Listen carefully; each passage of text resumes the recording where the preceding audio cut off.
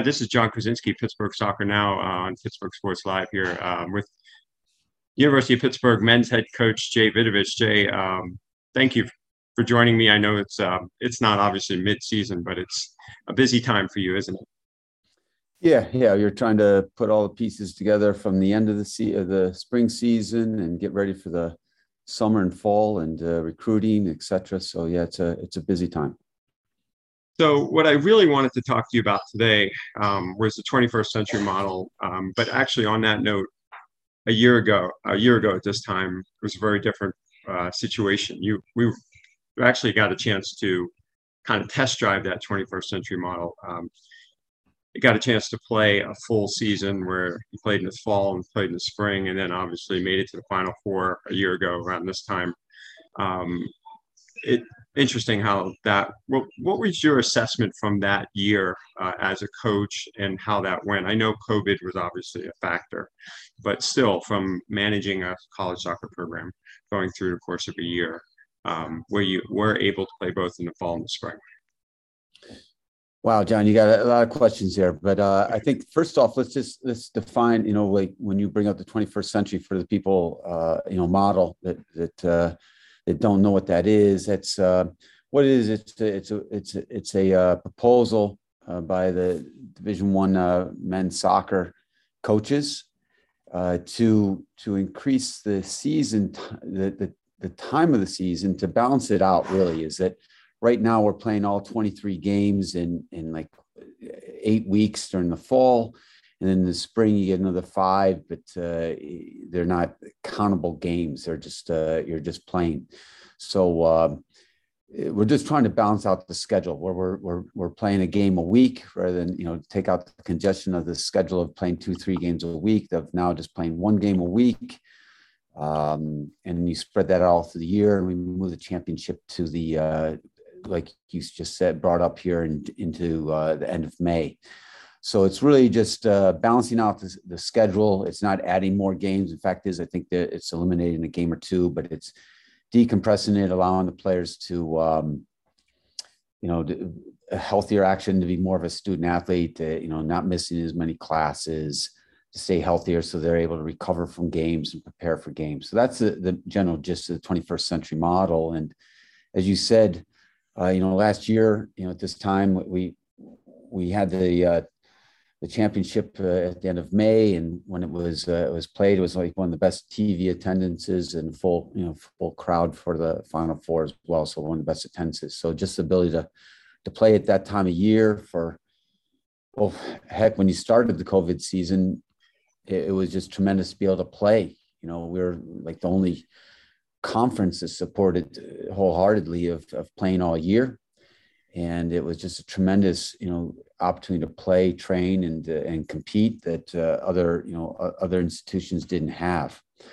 The ability to compare it then to the 21st century, it was just fantastic. Once again, not missing classes, having a full week of preparation. The development of the team, was major.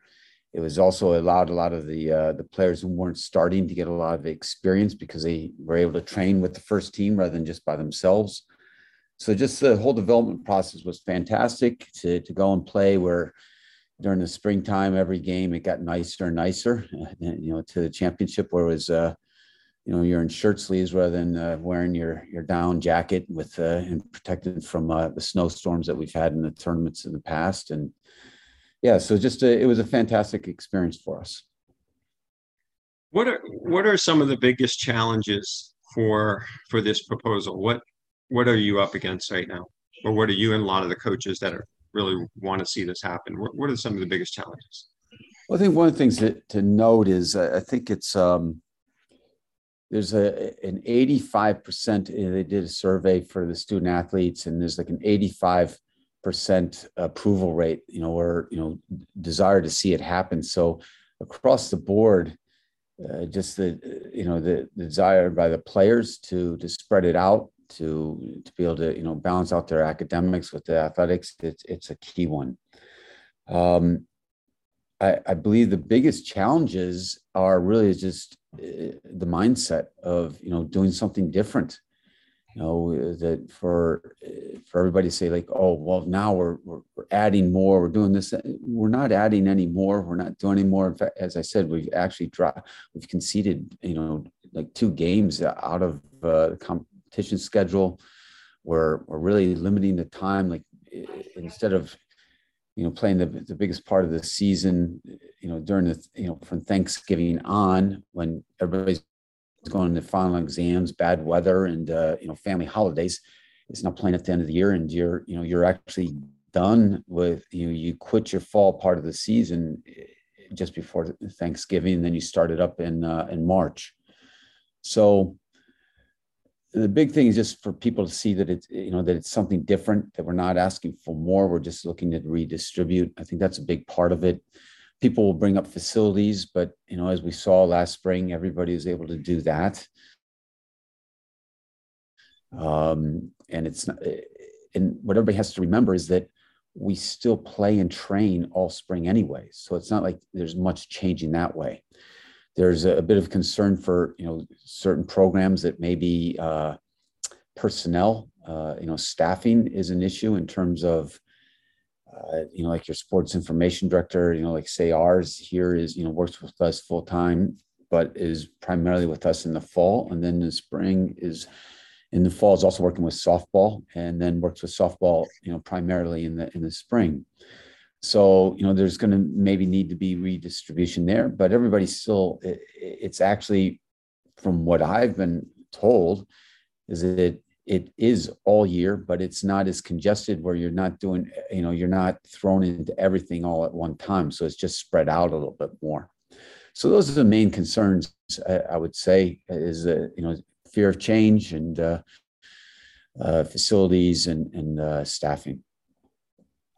And to have the postseason be mostly after finals seems like a good solution. But then again, not every school's equal. I mean, some schools would go into May with their finals, but still, the weather I think does really add to is a factor, because the field conditions as well. I mean, obviously, Ambrose Urbanic Field could withstand the November, December, but it was still the fact that it was literally snowing when you guys walked off the field after beating Hofstra.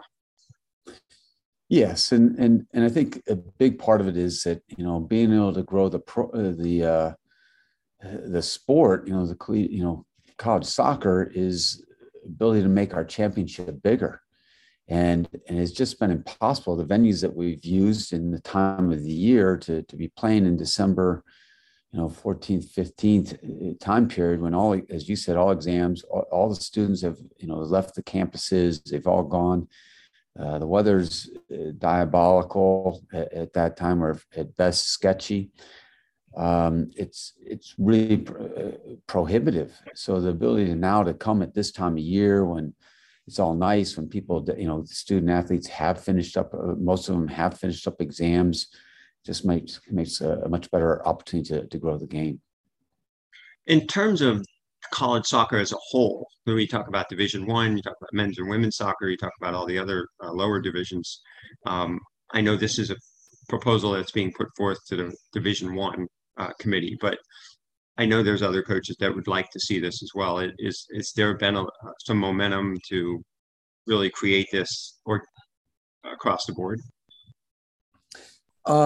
Not yet, not yet. But there is one thing that I think can benefit Division III as well. As they're having a big issue, is that their championship, their NCAAs, once they get in, they're playing like Friday, Saturdays. They're putting these student athletes through, really risky time where, so once again, it's the ultimate part of your season.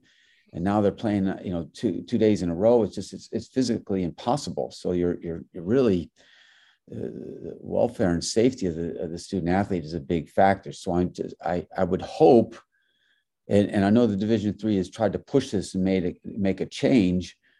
I would hope that if we did something like this in Division I, that it's something that could trickle down for them, that even if they stay with the traditional sense of, Division III plays in the fall, that at least they would think about the welfare of the student athlete and give more time, for them to recover from match to match. So maybe set us up timetable wise. Obviously, the proposal was tabled, if you will, in April by the committee. What's going on now? I'm having a brain fart here, John, but because I'm missing the name of the committee. But what happened was during the April May meetings, I believe, or April meetings of the NCAA Division I Council, they made a decision to hold off on making a decision on any proposal that wasn't emergency based. Right. So everything was tabled until later time, because there's also a move of like, what is the restructuring of? Is there going to be a restructuring of college Division I athletics? So, right. And there's a committee that will be meeting, here. I think it's in June, and then also going into the fall, it's going to be determining a lot of factors. And they know that they just didn't want to make decisions on things at that time until they could look further into, the ramifications of everything. So it has been moved. It will be voted on in this June. So, so we'll look forward to that. So we'll vote on. Yeah, in terms of you and your program, maybe I don't know if you want to give any updates. I know you're still kind of finalizing class of 2022, but just how things going right now? We feel really positive about it. We lost a tremendous amount of talent, whether it was through graduation or early departure to the professional ranks, or unfortunately some people joined the portal as well. So we've lost, I think it's like 15, 16 players. But I think what bared out was that this spring was the progress that the team made, their individual development. We had a very small roster, I think 12 field players and 2 goalkeepers. But we ended up having some, playing some really good soccer, winning games against, storied programs.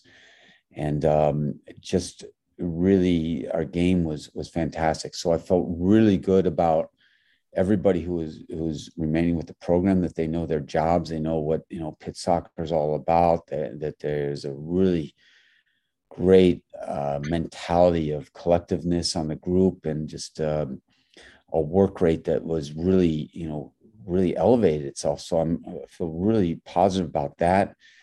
And we believe that right now we have about 8, 9, maybe it's 10 players who are coming in. And I got to say that 7 of them potentially can be starters. So, or they're brought in to start. So it's going to be the progress on the training field with, the competition there, the competition to win games, and for roster spots and for starting positions and minutes is going to be tremendous. And if everybody can just understand, they're going to put they're going to get their minutes, and they're going to have important matches, because it's a tremendous schedule as well, a very competitive schedule.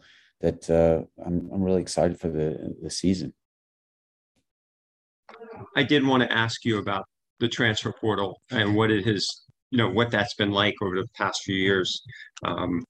You've had a knack for being able to rebuild programs quickly, but what is the difference now as opposed to before with the way the transfer portal has? We've seen it affect other sports, obviously, but how's it affecting soccer?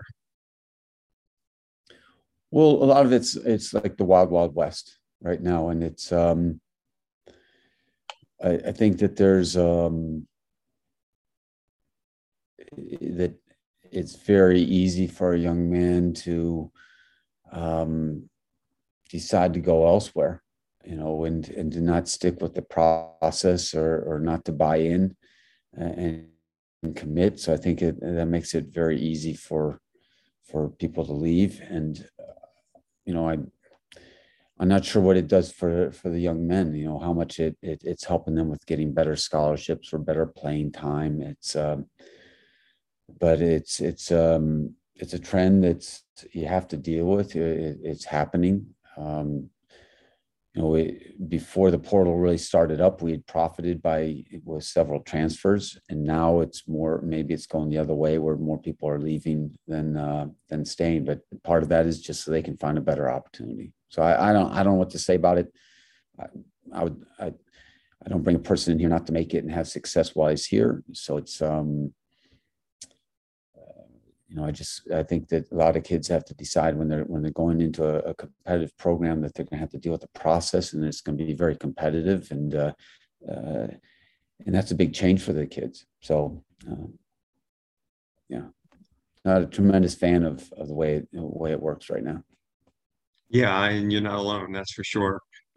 Just wanted to get your comments before we wrap this up in terms of the progress of some of your recent players in the professional ranks. I know Jasper and Arturo specifically stood out recently, coming out of the program. But just your thoughts on them, and maybe some other players we may not even be aware of.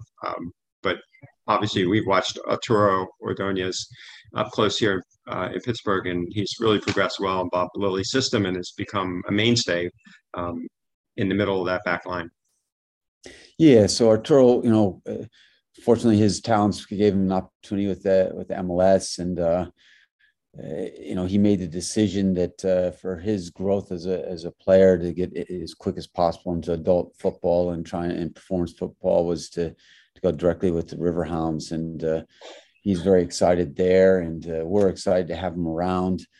I think it's a great match. He's a warrior, and just loves to compete, and I think that fits right in with Coach Lilly and what he's doing there and what he's built. You can see top of the table once again. So I think he's a great fit there, and he's enjoying the experience. So we're enjoying having him around. As you mentioned, Jasper was also drafted by Real Salt Lake, and he's made it with the first team. He's gotten a start. He's played in just about every game that he's available. He's played, and once again, his versatility has been fantastic because he's played everywhere from a defensive midfielder to a wingback to a winger to a 10, and he's finished out games, and so he's enjoying the experience of playing in MLS there, and getting a chance to grow. I know that it sounds like they're pretty high on him and his future with the program there. We've got Nico Camposano, he's with Cincinnati, and he's fighting his way through things with visa situations. So he's a little bit on the shelf right now, but he's been training with FC Cincinnati, and he's built to be a pro. So he's just waiting for games and being able to be more, have a better opportunity to play as soon as the visa situations are sorted itself out. Alexander Dexter right now is he's made it into a couple different camps in MLS, and right now he's with Waldrum United